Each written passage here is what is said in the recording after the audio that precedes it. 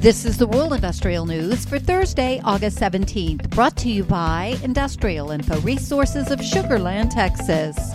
Oil sands production from Canada showed resilience even during a low-price cycle during the first half of the year, and the pursuit of a low-emissions economy, quarterly earnings show.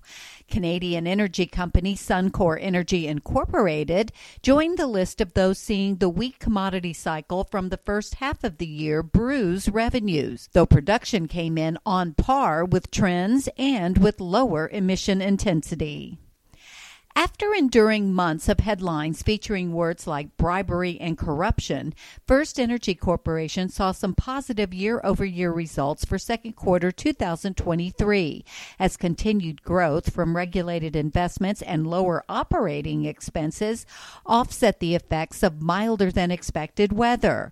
The utility is struggling to move past its role in a political scandal that jailed two top state officials. Industrial Info is tracking more than $1.7 billion worth of active and planned projects from FirstEnergy, more than 80% of which is attributed to transmission and distribution projects.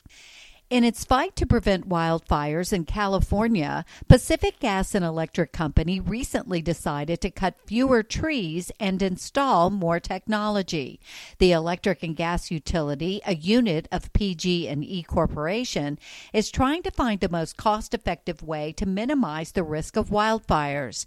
In recent years, PG&E equipment has repeatedly failed, igniting numerous wildfires in California.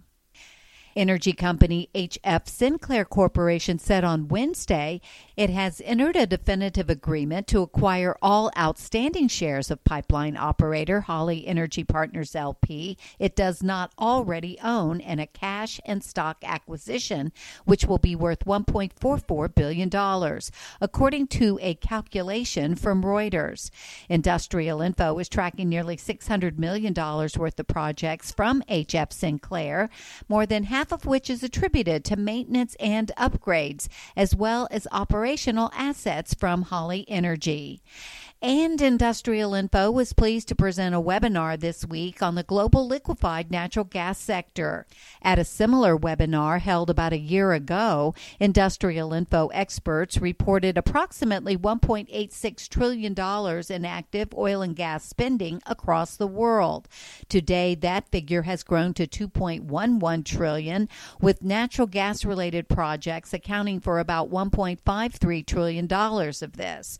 Much of this activity is coming in the form of LNG-related projects, both from liquefaction and regasification, as LNG's importance in the global energy sector continues to grow.